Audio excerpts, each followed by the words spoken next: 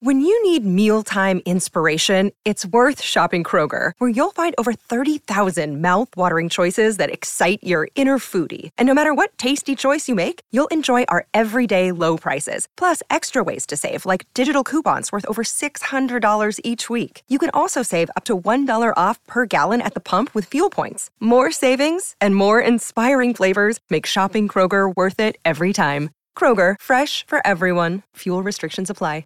Another day is here, and you're ready for it. What to wear? Check. Breakfast, lunch, and dinner? Check. Planning for what's next and how to save for it? That's where Bank of America can help. For your financial to-dos, Bank of America has experts ready to help get you closer to your goals. Get started at one of our local financial centers or 24/7 in our mobile banking app. Find a location near you at bankofamerica.com/talktous. What would you like the power to do? Mobile banking requires downloading the app and is only available for select devices. Message and data rates may apply. Bank of America N.A., member FDIC. Hey there, Hit Parade listeners. What you're about to hear is part 1 of this episode. Part 2 will arrive in your podcast feed by the end of the month. Would you like to hear this episode all at once, the day it drops? Sign up for Slate Plus. You can try it for a month for just $1. And it supports not only this show, but all of Slate's acclaimed journalism and podcasts. Just go to slate.com/hitparadeplus. You'll get to hear every Hit Parade episode in full the day it arrives, plus Hit Parade The Bridge, our bonus episodes, with guest interviews, deeper dives on our episode topics, and pop chart trivia. Once again, to join, that's slate.com/hitparadeplus. Thanks. And now, please enjoy part 1 of this Hit Parade episode.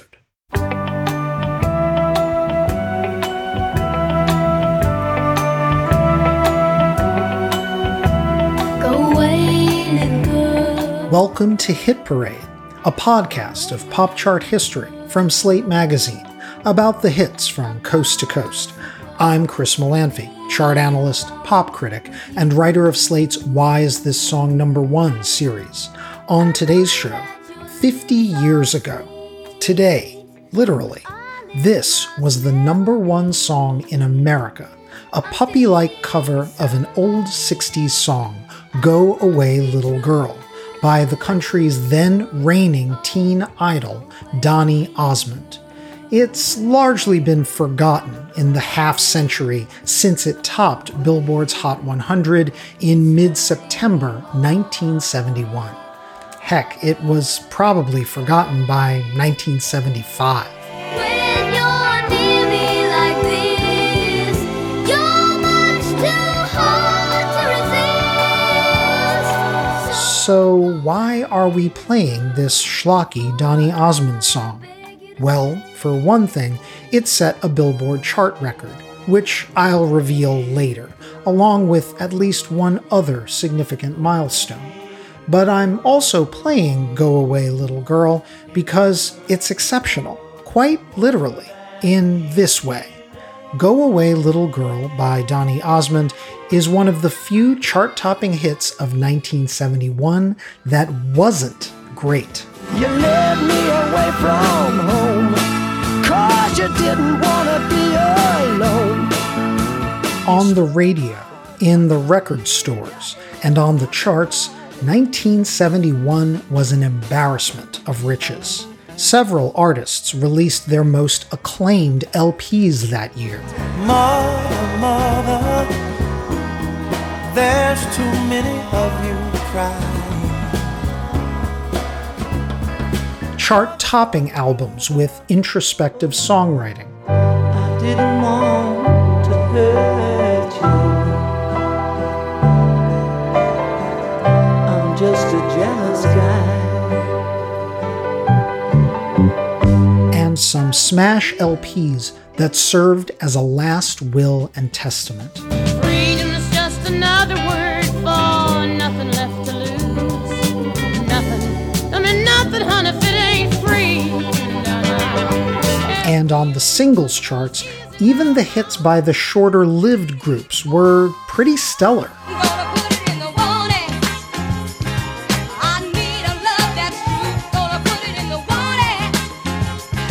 In fact, If we focus just on what topped the Billboard charts, 1971 stands as one of the most varied, widest-ranging, and even experimental years for hits ever. From restless former Beatles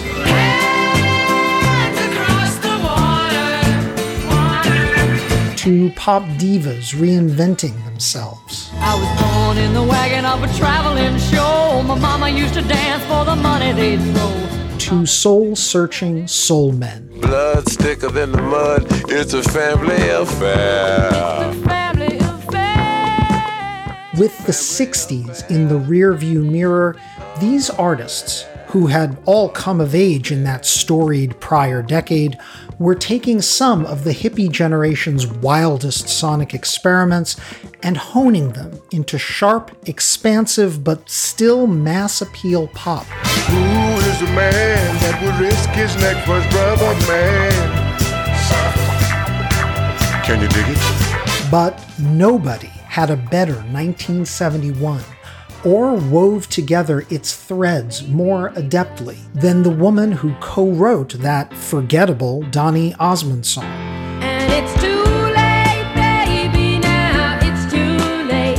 Though we really did try to make it. Today on Hit Parade, we're going to focus on the chart toppers of 1971, a year when the 1960s, the most over-lionized decade in modern American culture, arguably finally came to artistic fruition in the early 70s, and it was galvanized by the era's quintessential singer-songwriter, who dropped an album that rewrote the record books. I feel the earth move under my feet.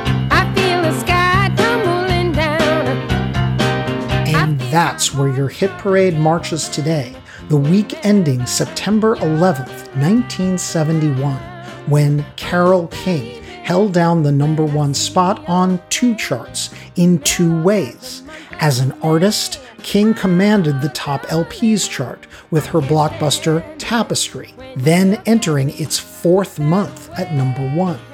And as a songwriter, one of her old 60s compositions topped the Hot 100, Donny Osmond's cover of Go Away Little Girl. Carole King represented everything 1971 had to offer, both the masterpieces and the schlock. But she was not alone. Marvin Gaye, Janis Joplin, Sly Stone, Rod Stewart, Isaac Hayes, the Rolling Stones, and 3 former Beatles all made the Hit Parade great in this classic year, now celebrating its semi-centennial, which prompts the question, what was it about 1971?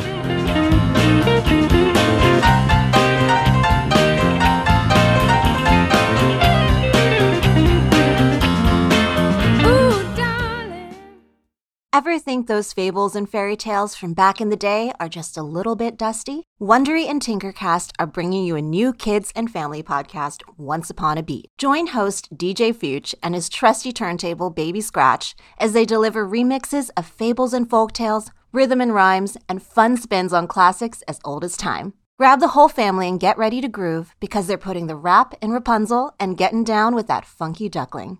Where hip-hop and fables meet, it's Once Upon a Beat. Follow Once Upon a Beat on the Wondery app or wherever you get your podcasts. You can listen to all episodes of Once Upon a Beat early and ad-free right now by joining Wondery Plus in the Wondery app or Wondery Kids Plus in Apple Podcasts. Apple Card is the perfect cashback rewards credit card. You earn up to 3% daily cash on every purchase every day.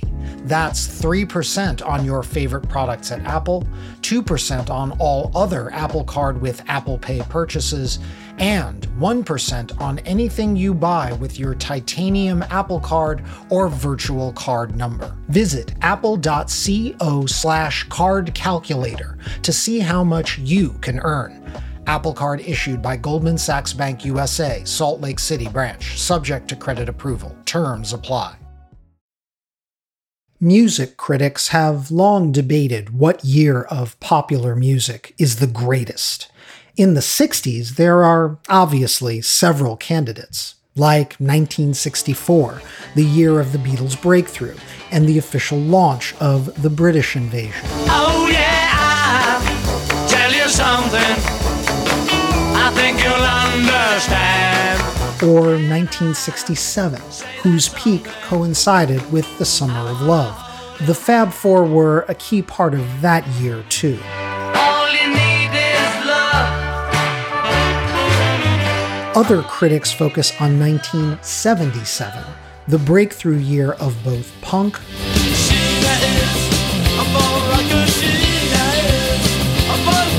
and disco.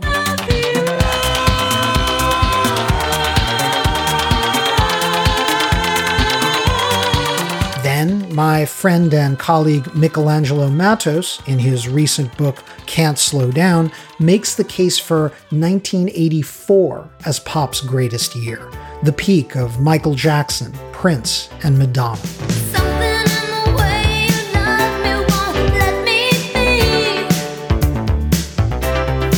I second that pick myself, although I also, for reasons I'll detail later, have great affection for 1971.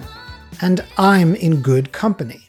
Over the last decade, even before this 50th anniversary year arrived, 1971 has emerged as a favorite focus of music fans, critics, even filmmakers.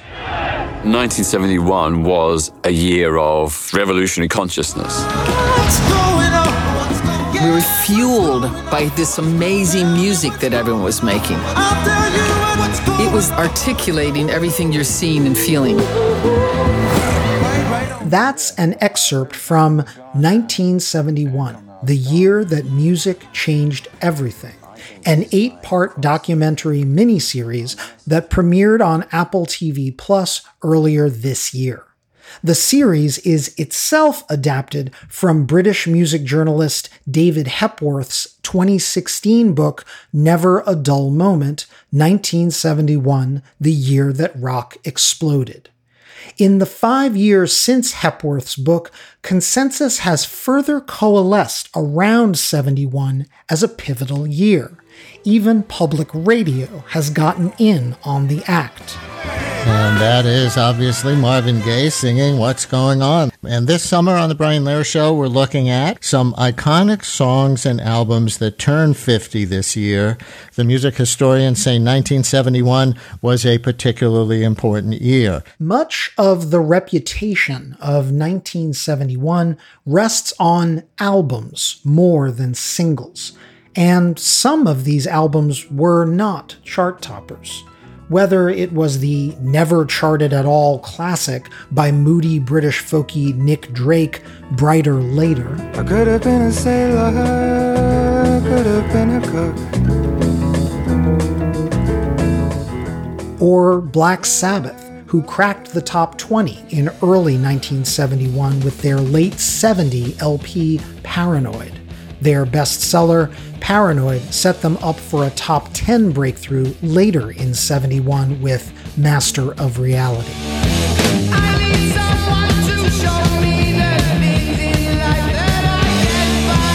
Or, of course, there's Joni Mitchell's masterpiece, Blue, her first album to crack the top 20, peaking at number 15.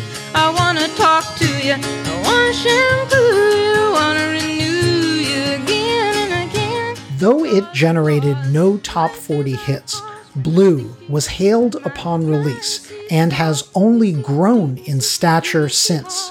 In 2020, Rolling Stone's updated Top 500 Albums of All Time poll ranked Blue third, and NPR's 2017 Turning the Tables ranking of the greatest albums ever by women ranked it first.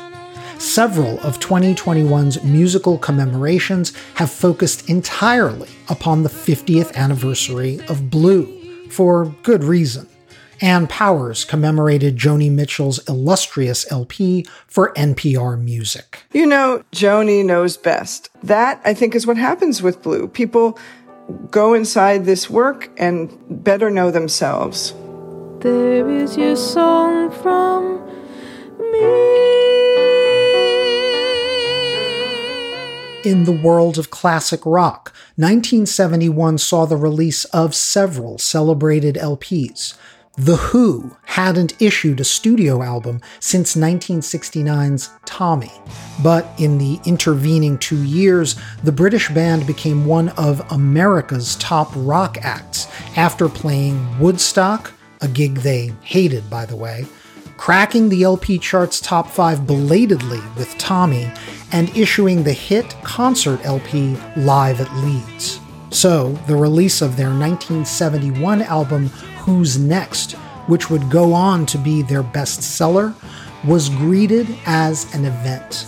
Who's Next hit number 4 on the top LPs chart and produced 2 top 40 hits, Behind Blue Eyes and Won't Get Fooled Again. I'll tip my hat to the new Constitution, take a bow for the new revolution.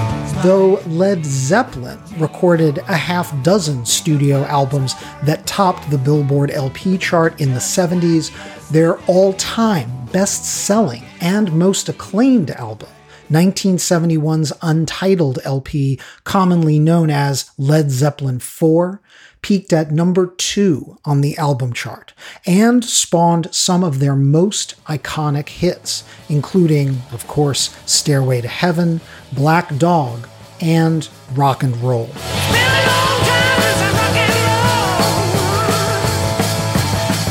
And in the world of R&B, no 1971 album release was more important than Marvin Gaye's What's Going On, which, in the aforementioned 2020 edition of the Rolling Stone 500 Greatest Albums list, came in at number 1, knocking out the Beatles' Sgt. Pepper's Lonely Hearts Club Band.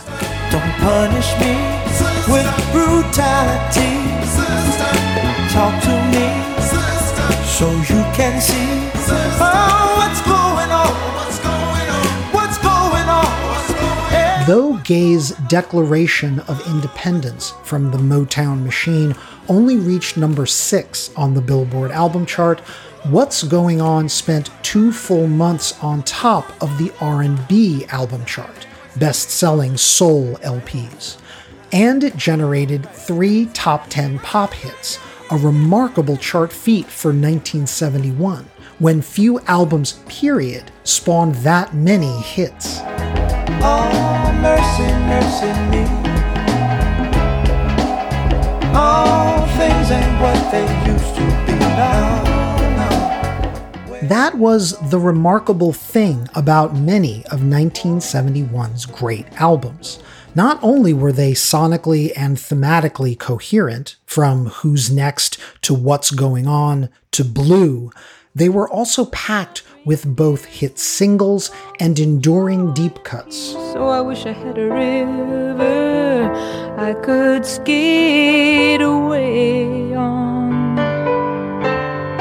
Over on the Hot 100, the singles reaching the top in 1971 were not always as totemic as these classic albums. To be sure, there were some schlocky number 1s besides that Donny Osmond hit, including the cheesy Knock 3 Times by Tony Orlando's troupe, then known simply as Dawn. Oh, my darling, knock 3 times on the ceiling if you want me. And Dawn were replaced on top by the Osmonds. Yes, Donny Osmond and his brothers. They had a big year. The Osmonds' chart topper One Bad Apple was literally a Jackson 5 reject, a song that Motown's Berry Gordy turned down for his superstar Black Family Band that was remade by the White Mormon Family Band on MGM Records into an uncanny Jackson 5 facsimile. One bad apple don't spoil the whole bunch, girl. Oh, give it one more try before you give up on love. Other curios topping the charts in 71 were the revived 60s act Paul Revere and the Raiders with Indian Reservation, a lament for the plight of the Cherokee Nation. Raiders singer Mark Lindsay was himself part Cherokee. The Raiders' kitschy cover of the John Loudermilk song combined 60s garage rock with 70s production sounds that even foreshadowed disco. Cherokee people, Cherokee tribe, so proud you live, so proud you die. And speaking of foreshadowing disco, R&B girl group trio The Honeycomb took the delectable funk pop jam Want Ads to number 1. Its pivotal verse line, "Wanted, young man, single and free," makes the one-off smash a minor early 70s soul classic. Wanted, young man, single and free. The track even employed guitar licks by a teenage guitarist, Ray Parker Jr. Want Ads would be the last girl group number 1 on the Hot 100 until the emergence of disco a half-decade later. On the other hand, several 71 chart-topping singles were stone classics, most especially The Temptations' wafting soul ballad, Just My Imagination, Running Away With Me. Penned by Motown Dream Team Norman Whitfield and Barrett Strong, and arranged by Whitfield with members of the Detroit Symphony Orchestra, Just My Imagination was arguably an elegy to the 60s Motown sound. But it was just my imagination running away with me. Or how about the Bee Gees, years before their conversion to disco, who scored their first ever American number 1 with the delicate ballad, How Can You Mend a Broken Heart? The Gibb brothers' hard-to-pigeonhole soul plus country plus Burt Bacharach-style pop song was sturdy enough to be re-recorded by everyone from Johnny Mathis to Teddy Pendergrass to, most legendarily, Al Green. How can you mend a broken heart? How can you stop the rain from falling down? Even some of the kitschy number 1s were, in their way, classics. The woman-born Sherilyn Sarkeesian, aka Cher, had been struggling to establish herself as a solo act apart from Sonny Bono, after the duo of Sonny and Cher stopped scoring hits in the late 60s. But her 1971 sessions with hit-making producer Snuff Garrett generated an immediate number 1 with the story song Gypsies, Tramps, and Thieves. Gypsies, tramps, and thieves, we hear it from the people of the town. They call us gypsies, tramps, and thieves. And by the way, the year's top single, a 7-week number 1 in April and May of 71, is, depending on your point of view, either schlock or a classic, probably both. Jeremiah was a bullfrog, was a good friend of mine. Three Dog Night recorded songwriter Hoyt Axton's composition Joy to the World as kind of a goof, and buried it on the end of their late 1970 album Naturally. Hoyt Axton hadn't even finished writing the lyrics to Joy to the World, which explains the song's opening line, which he'd planned to fix, some nonsense about Jeremiah the Bullfrog. And they might never have made it a single if DJs hadn't started playing it as an album cut.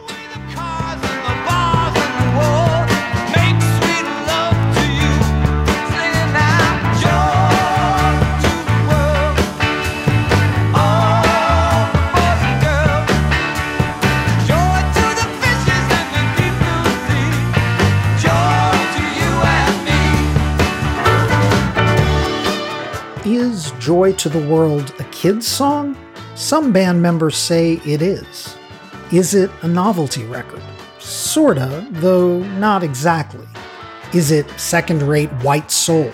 Oh, clearly, yes. But Chuck Negron, one of Three Dog Night's 3 singers, certainly commits to it. And by the chorus, the whole band chimes in.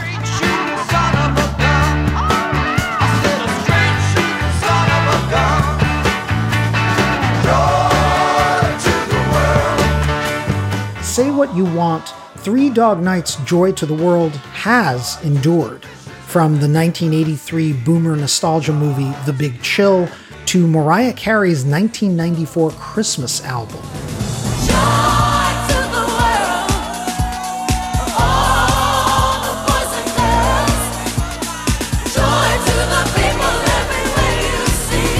Joy to the World will probably never go away. So, yeah, there was some schlock topping the charts in 1971. It wasn't a perfect year. But there were 7 acts who managed both a #1 single and #1 album in 71. And they're all pretty great. Most of these albums routinely make all-time lists of the best LPs in history. Doesn't anybody stay in one place anymore? It would be so fine to see your face at my door. I'm going to devote the rest of this Hit Parade episode to these 7 artists and their respective pairs of chart-topping songs and albums. It makes a strong case for the depth and breadth of 71's music. And this great chart year kicked off with a former Beatle on top. All things must pass. All things must pass away. This is a demo of the song All Things Must Pass, recorded by its songwriter, George Harrison, alone in Abbey Road Studios in February 1969, while he was still a Beatle. Harrison had offered the song to the Beatles the month before, during the star-crossed sessions for the band's Get Back/Let It Be project, and the group did try playing it, but bandmates and primary songwriters John Lennon and Paul McCartney ultimately rejected it, so Harrison chose to demo it for himself. All things must pass away. Nearly 2 years later, All Things Must Pass would become the title track to a George Harrison solo album. But George couldn't have known that in 1969. By then, Harrison was used to songs of his getting rejected by the Beatles. He was typically limited to just 2 Harris songs per LP. But those Harris songs kept getting better. 'Cause I'm the tax man. Yeah, I'm the tax man. Taxman, which led off 1966's Revolver LP, was an early signal that Harrison's tracks were becoming frontline Beatle material. The song, an amalgam of mod rock and early punk, was widely praised, even imitated. But the Fab Four didn't consider issuing Taxman as a single. 2 years later, no singles were issued from the Beatles' self-titled White Album, though Harrison's now classic While My Guitar Gently Weeps would have been a prime candidate. I look at the world and I notice it's turning while my guitar gently weeps. Eric Clapton, who played guitar on that track, also appeared later in 1968 on Wonderwall Music, George Harrison's oddball, mostly instrumental soundtrack to the British psychedelic film Wonderwall. Yes, Harrison was the first Beatle to do any kind of solo album, albeit a resolutely uncommercial one. By late 1969, when the Beatles finally issued a Harrison composition as the A-side of a single, and that song, Something, went all the way to #1. Something in the way she moves it became clear Harrison's material was finally virtually as good as current Lennon-McCartney material, and that George was outgrowing the group. Of course, by 1970, all four members were chafing at being Beatles. Lennon had been issuing solo singles since 1969, including Give Peace a Chance, Cold Turkey, and his smash number 3 hit in early 1970, Instant Karma.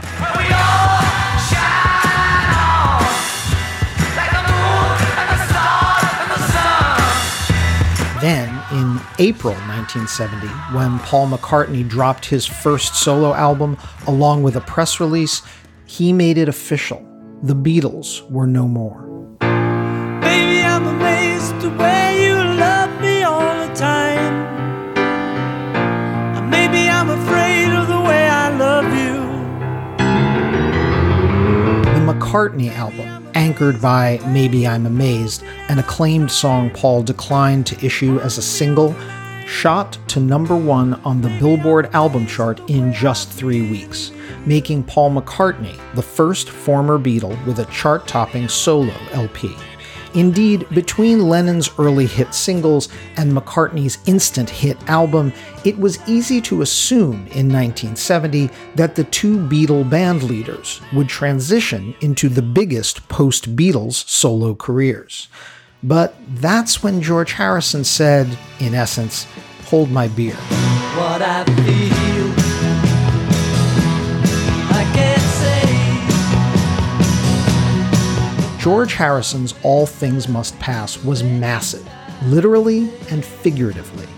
Co-produced by the now infamous Phil Spector, the same producer who had completed the Beatles' Let It Be album earlier that year, Harrison's post-Beatles solo debut took up no less than 3 LPs, 6 sides of vinyl.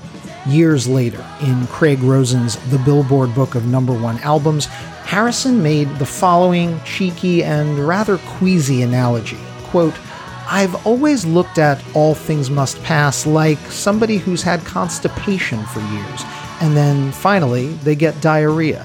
I had a backlog of songs. When I did All Things Must Pass, it was good to just get them all out of the way," unquote.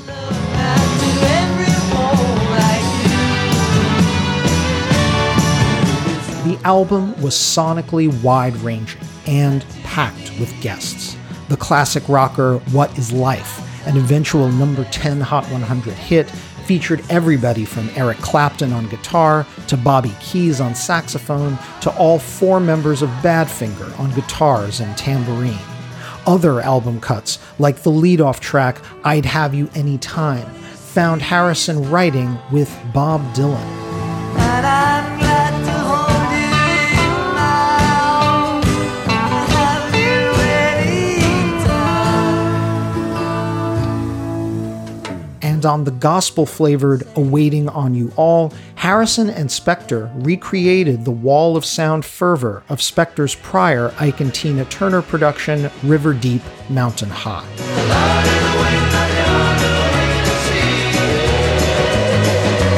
But it was another spiritual song that really made Harrison's post-Beatles solo debut a smash.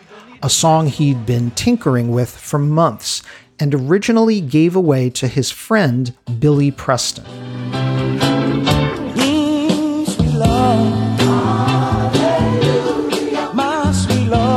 My Sweet Lord, dated to late 1969, months before the Beatles' breakup, when Harrison was traveling and performing with Preston and Eric Clapton. Preston recorded it for his gospel-infused 1970 album Encouraging Words, produced by Harrison. But then George decided to record it himself for All Things Must Pass, produced with the Phil Spector Wall of Sound and his array of superstar guests, and it became even grander. I really want to know you. I really want to go with you. I really want to show you love. My Sweet Lord was now as ambitious as its lyrics. Harrison wrote the song about not only the mystery of faith, but the universality of religious belief. He and his vocalists invoke not only Hallelujah, the Hebrew word of praise from the Judeo-Christian tradition, but also the mantra of the Hare Krishna faith. Harrison implies all means of better knowing God are of equal value.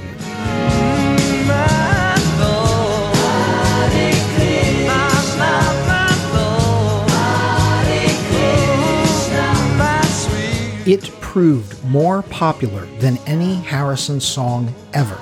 Released as a single in November 1970, a few days ahead of All Things Must Pass, My Sweet Lord scaled the Hot 100 rapidly. In only its 5th week, the song reached the top of the chart, along with its B-side, the 7-minute anthemic ballad Isn't It a Pity, which was generating its own radio airplay.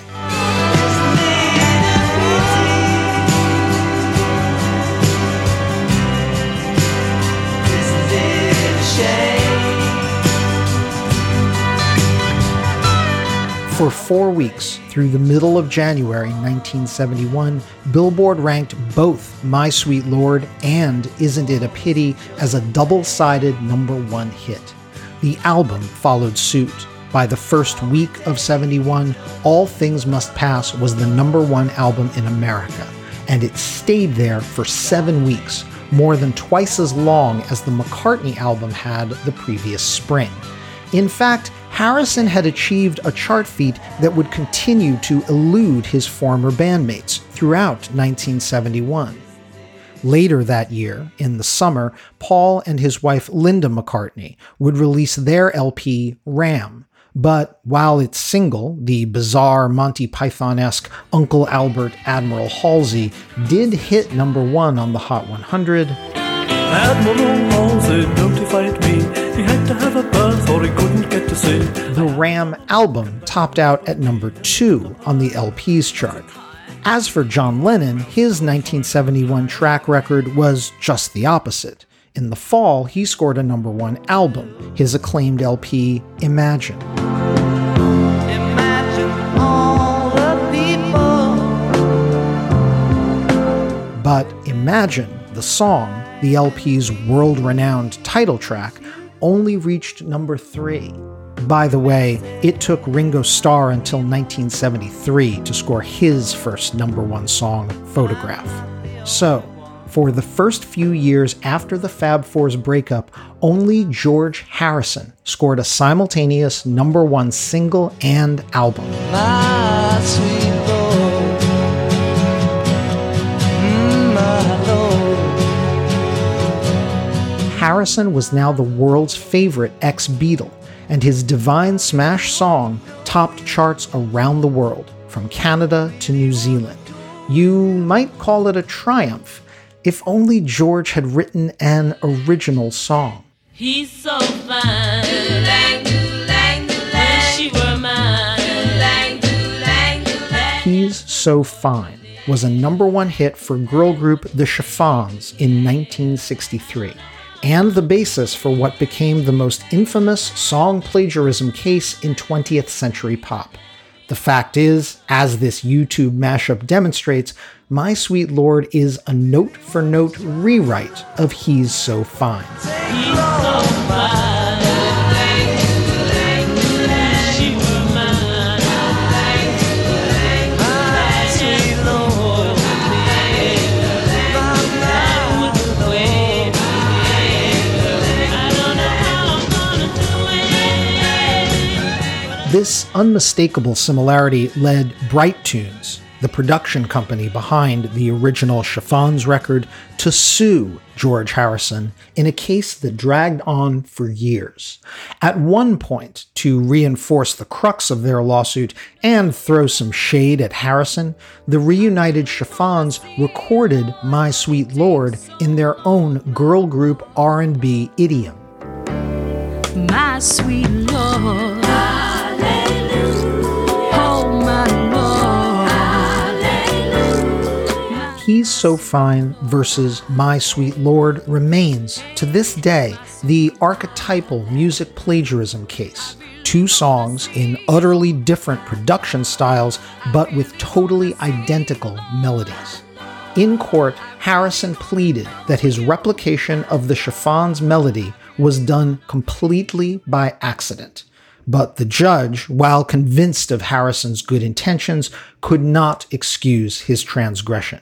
Harrison was charged with, quote, subconscious plagiarism and ordered to pay Bright Tunes. Sick of the whole business by 1976, and, as always, possessed of his mordant sense of humor, Harrison satirized his songwriting mishap in This Song, a number 25 hit. This song, in black or white, and as far as I know, don't infringe on anyone's copyright song. Still, this rather large plagiaristic footnote could not tarnish George's 1971. As we discussed in our charity mega singles edition of Hit Parade, Harrison spent the latter half of 71 organizing the Concert for Bangladesh, a seminal event in the history of cause-supporting music. It would spawn another triple LP, one that won the Grammy for Album of the Year. And at the concert and on the album, George Harrison proudly performed his still beloved, still faithful number 1 hit. Really wanna see you, Lord. Really wanna see you, Lord. But it takes so long. My sweet Lord. If Harrison's 1971 number 1s came tinged with controversy, the next artist to top both the single and album charts would be freighted with tragedy. She didn't live to see her chart success.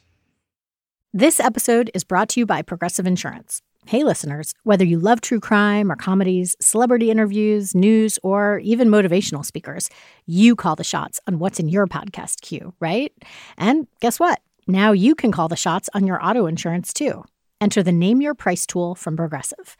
The Name Your Price tool puts you in charge of your auto insurance by working just the way it sounds. You tell Progressive how much you want to pay for car insurance. Then they'll show you a variety of coverages that fit within your budget, giving you options. Now, that's something you'll want to press play on. It's easy to start a quote, and you'll be able to choose the best option for you fast. It's just one of the many ways you can save with Progressive Insurance. Quote today at Progressive.com to try the Name Your Price tool for yourself and join over 28 million drivers who trust Progressive. Progressive Casualty Insurance Company and Affiliates. Price and coverage match limited by state law. Our bodies come in different shapes and sizes, so doesn't it make sense that our weight loss plans should too? That's the beauty of Noom. They build a personal plan that factors in dietary restrictions, medical issues, and other personal needs so your plan works for you.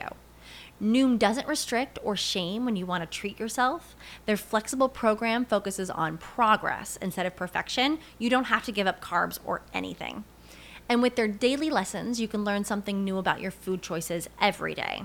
After just a few days of using the app, I learned how to recognize cues for overeating and how to choose the right foods to feel full. Stay focused on what's important to you with Noom's psychology and biology-based approach. Sign up for your trial today at Noom.com. That's Noom.com.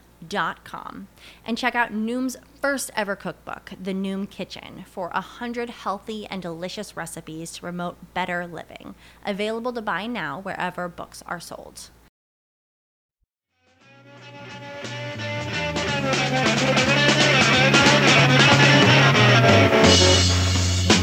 Down by my window, just looking out at the rain.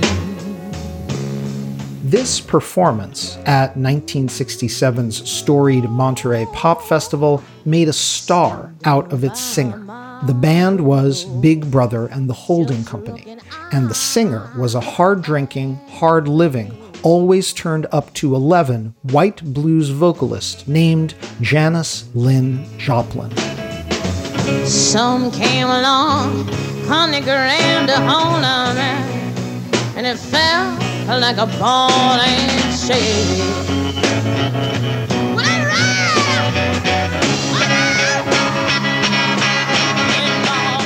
As an aside, Janis Joplin was not the only newly minted star at Monterey Pop. Otis Redding, the great Stax vocalist, played to his largest ever cross-racial crowd at the festival.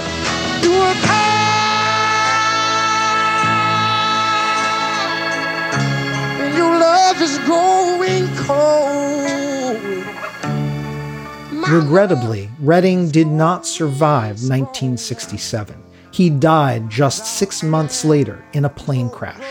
As we discussed in our posthumous hits edition of Hit Parade, when Redding's classic single Sittin' on the Dock of the Bay was released in early '68 and flew to the top of the pop and R&B charts, Otis became the first artist to score a #1 hit from the great beyond. Sitting on the dock of the bay, wasting time.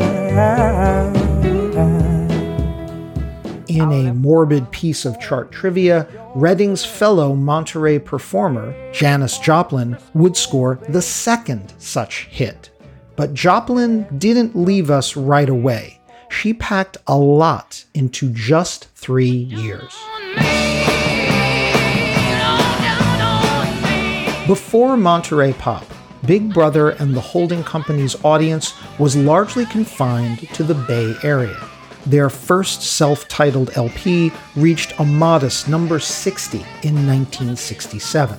But after Monterey Pop, Big Brother developed a national following for their combustible live show, powered by Janis Joplin's fierce performances.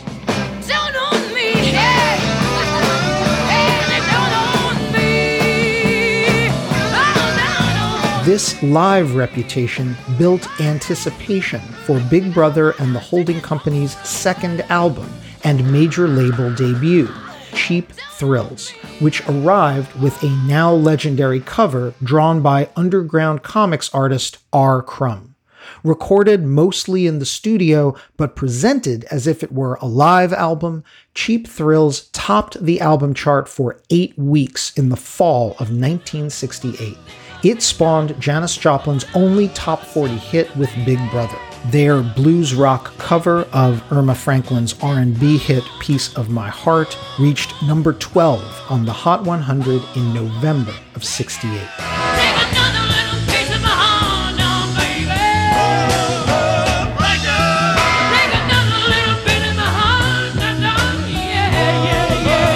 Restless and eager to start her solo career, Joplin announced she was splitting from Big Brother even before Cheap Thrills reached number 1. She formed a group of session musicians, the Cosmic Blues Band, who would back Joplin on her 1969 debut, I Got Dem Old Cosmic Blues Again, Mama. Well, I'm 25 years older now, so I know it can't be right. And I'm no better, babe, and I can't help you no more than I did when just a girl. Cosmic Blues generated no major hits. Its title track topped out on the Hot 100 at number 41. Though the LP did reach the top 5 on Joplin's name recognition alone, critics said the album sounded stiff and polished, unlike Joplin's work with the shambling, psychedelic Big Brother. By 1970, Joplin was eager to reboot her career, even though her demons were catching up with her. Quote, "For years, Joplin's life had been a roller coaster of drug addiction, alcoholism, and volatile personal relationships," 60s music historian Richie Unterberger wrote for AllMusic. Quote, "Musically, however, things were on the upswing shortly before her death, as she assembled a better, more versatile backing outfit," unquote. Joplin debuted that new backing band in her last televised appearance in August 1970 on The Dick Cavett Show. Say, you've got a group now, and naturally, as you can see, Janis was not on stage alone, and I never mentioned their name. Yeah, it's important. It's sort of silly of me to slough them off like... Full Tilt Boogie. Full Tilt Boogie is the actual name of the group? Janis Joplin and... No, just Janis Joplin, Full Tilt Boogie. One long word. Yeah. What does the title mean? Anything hard What does the title mean? It means can't win. The Full Tilt Boogie Band proved the missing ingredient for Joplin. From the summer into the early fall of 1970, Janis, the band, and Doors producer Paul Rothchild worked on the album that would cement her legend, Pearl, a diverse collection spanning not just Janis's electric blues, but also folk rock and soul.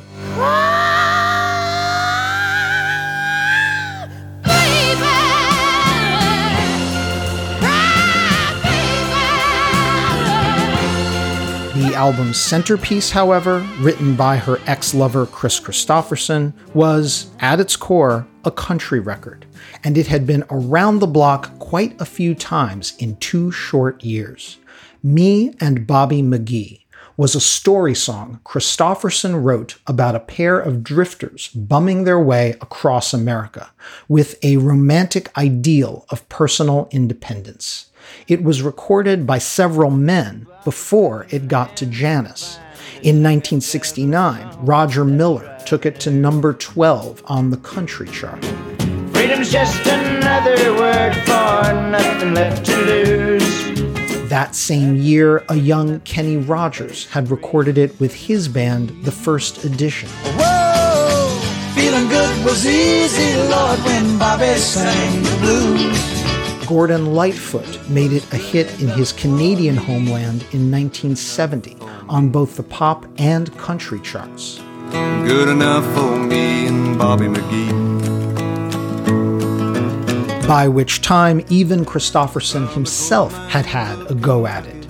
His version appeared on his self-titled 1970 debut album and eventually in the 1971 road movie Two-Lane Blacktop. Coal mines of Kentucky to the California sun. Bobby shared the secrets of my soul. And yet, Janis Joplin's rendition of Me and Bobby McGee, recorded in early October 1970, made the song hers for all time. Joplin leans into the song's most indelible line. Freedom is just another word for nothing left to lose. Nothing. That's all that Bobby left me. And while the story of Bobby McGee is gender neutral, it turns out having a woman sing it, particularly this free-spirited and, by the way, bisexual woman, imbued the song with passion, pathos, and universal yearning.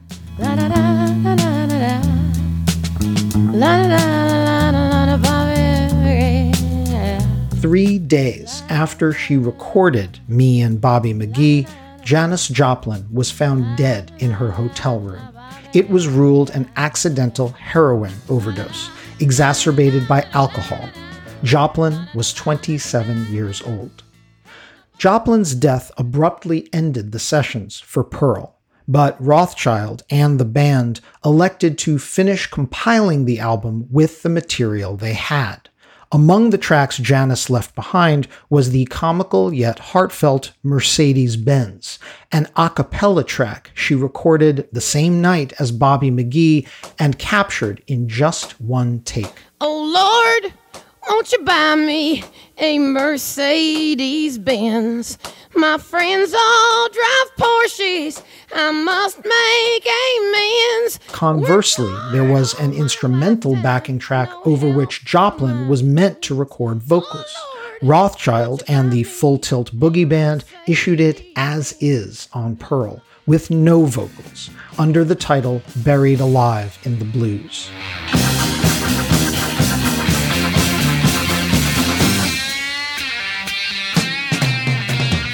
Released in January 1971, just 3 months after her death, Pearl was received as a fitting epitaph for Janis Joplin. Both the album and its lead single, Me and Bobby McGee, debuted on the LP chart and the Hot 100 respectively, and rose quickly.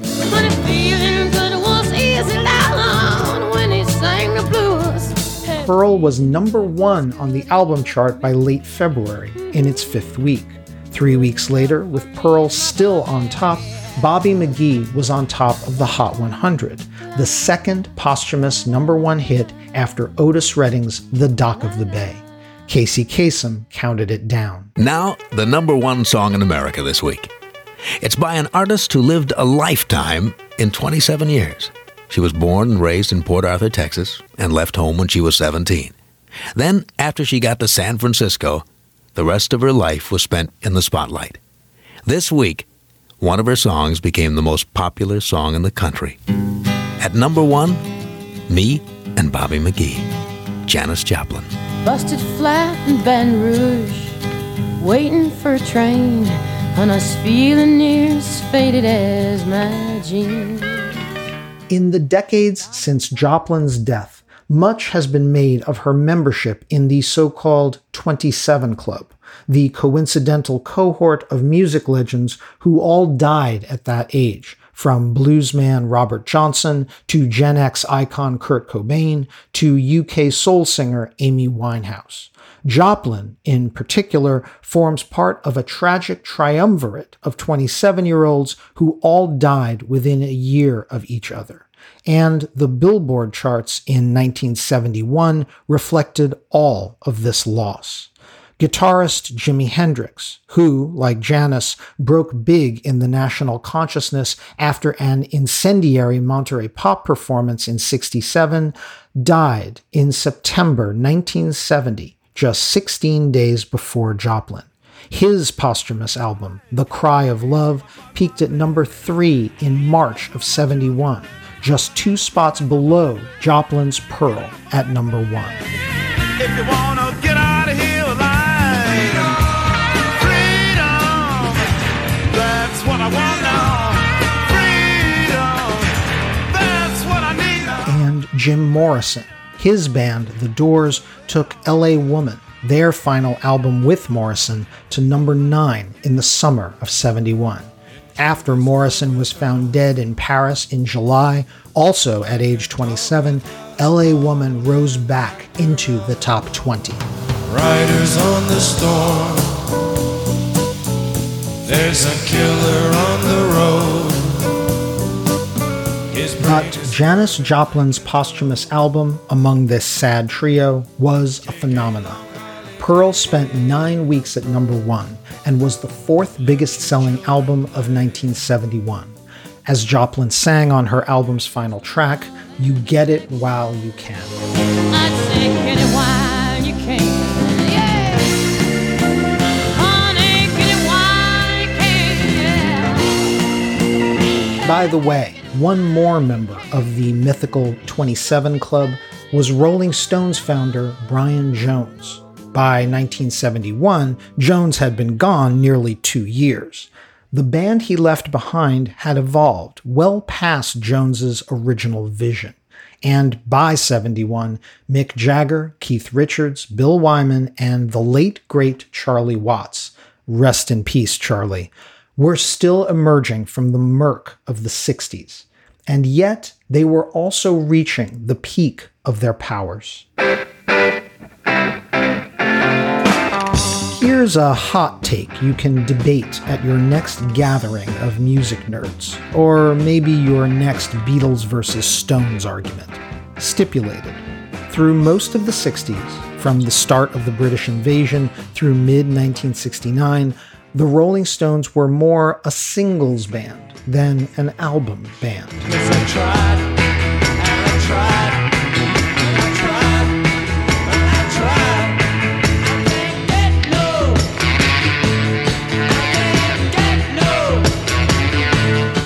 I can hear the Stones diehards howling now. What about Out of Our Heads, you're protesting? What about Aftermath, Between the Buttons, Beggar's Banquet? Heck, even the 1967 compilation Flowers plays as a pretty great album. Where do you get off, Malamphy?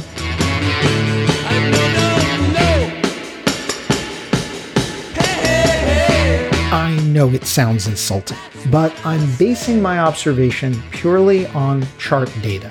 From 1964 through mid-69, the Rolling Stones racked up a remarkable dozen top 10 American hits, including 5 number ones. It's the best run of hit singles of the Stones' career, and the chart toppers were all great, from I Can't Get No Satisfaction to Get Off My Cloud.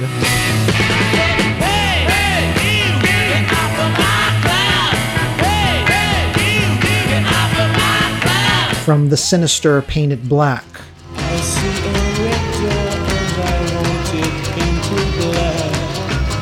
to the elegiac Ruby Tuesday. Goodbye, Ruby Tuesday. Who could hang a name on you? And winding up with the cowbell-tastic Honky Tonk Women, which, by the way, reached number 1 on the Hot 100 in July of '69, just weeks after Brian Jones was found dead in his swimming pool at 27. Jones's replacement, guitarist Mick Taylor, made his Stones debut on this track.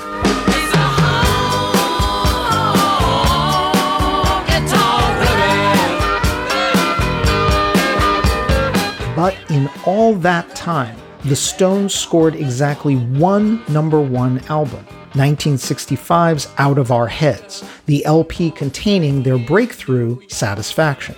For nearly 6 years, from the number 4 ranked December's Children through the number 3 peaking Let It Bleed, no Rolling Stones album topped the Billboard Top LPs chart, which is no comment on the quality of these albums, because, especially by the time of 1968's Beggar's Banquet and 1969's Let It Bleed, their first LPs produced by the great Jimmy Miller, the Stones' albums were becoming as era-defining as those by the Beatles.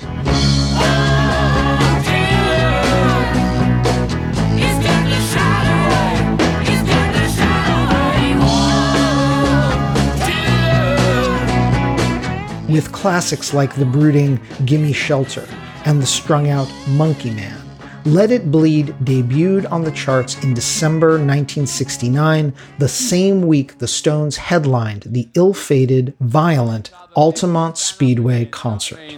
Everyone sit down, just keep cool, and let's just relax, let's just get into a groove, come on, we can get it together, come on, sit down.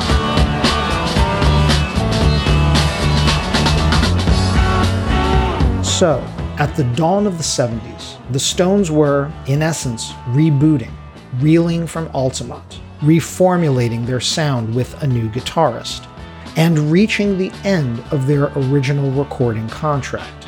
The next Stones studio album would be the first not to be issued by the UK's Decca Records and its US subsidiary London Records, and the first under the band's own label, Rolling Stones Records, with the famed Lips and Tongue logo. The band was long overdue for another number 1 LP, but in any case, however it turned out, they were going to profit from this next album more fully than ever. Perhaps all of this helps explain why 1971's Sticky Fingers wound up as one of the Stones' most accomplished works.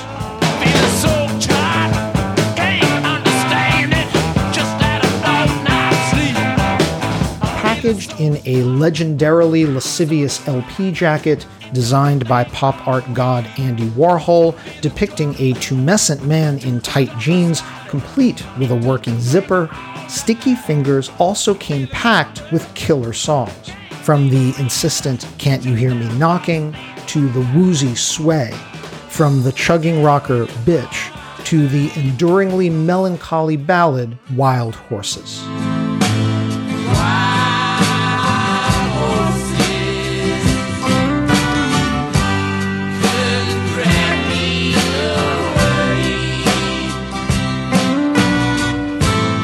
The album reached number 1 on Billboard's top LPs in just 2 weeks, the fastest any Stones album would ever top the chart.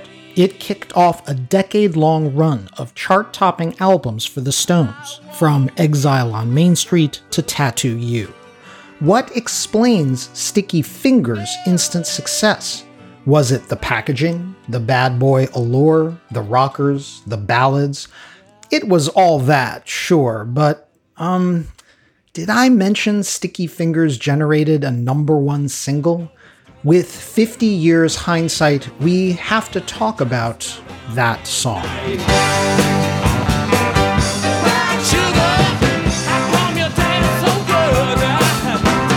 Brown Sugar, a song whose chorus, "How Come You Taste So Good," is not about kitchen ingredients, was first heard on the radio in '71, but it dated to December '69. That's when the Stones first recorded it in Muscle Shoals Studio in Alabama. 2 days later, they debuted it live on stage at, no kidding, the Altamont Festival. And we're going to do one for you now, which we did for you, which we haven't played ever before, and we're going to play it for you for the very first time. It's called Brown Sugar. Yeah.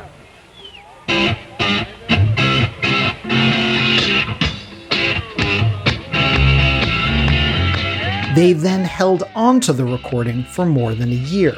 Reportedly, Mick Jagger was inspired to write this vivid song by his then-girlfriend, Claudia Lanier, who was backing up Ms. Tina Turner as an Ikeette, singing and dancing with the Ike and Tina Turner Revue.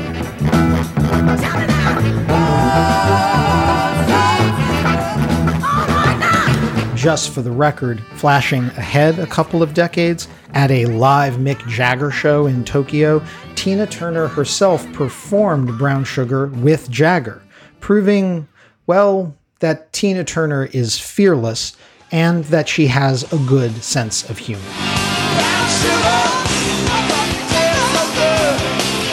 Still, a song informed by Mick Jagger's real-life interracial relationship with Claudia Lanier, and featuring lyrics about sexual violence aboard slave ships, Brown Sugar has been called one of the most racist songs of all time.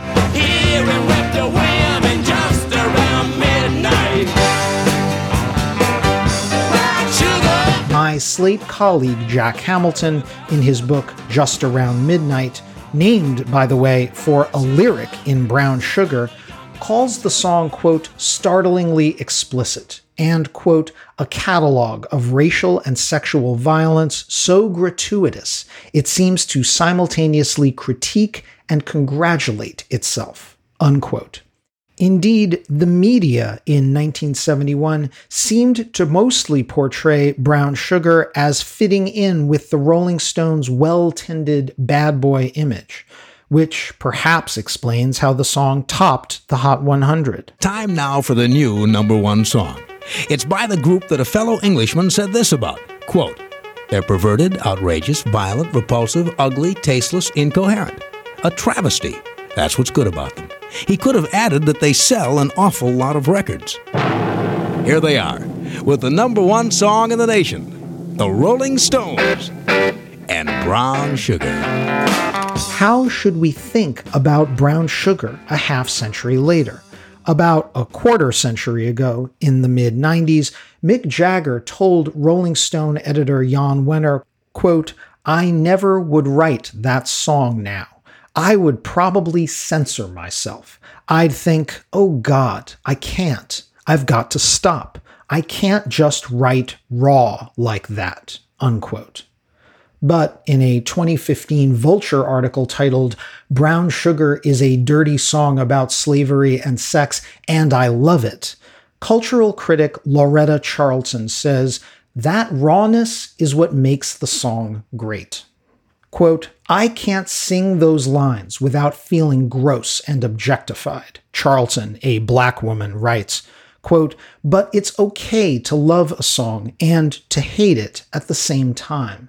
Its disturbing lyrics bother me, but lyrics aren't the only thing it has to offer. It's a great rock and roll song. It opens with a simple guitar riff before sliding into a mesmerizing groove.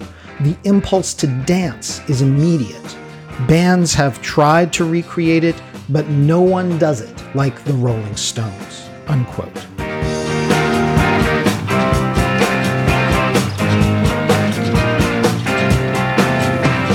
By June of '71, at the top of the Billboard charts, the Rolling Stones' provocations had given way to much gentler ministrations from an artist whose '60s track record went back even further than the Stones.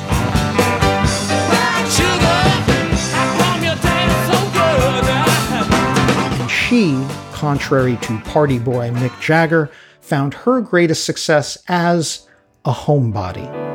Sometimes I wonder if I'm ever gonna make it home again. When we come back, Carole King brings everybody together.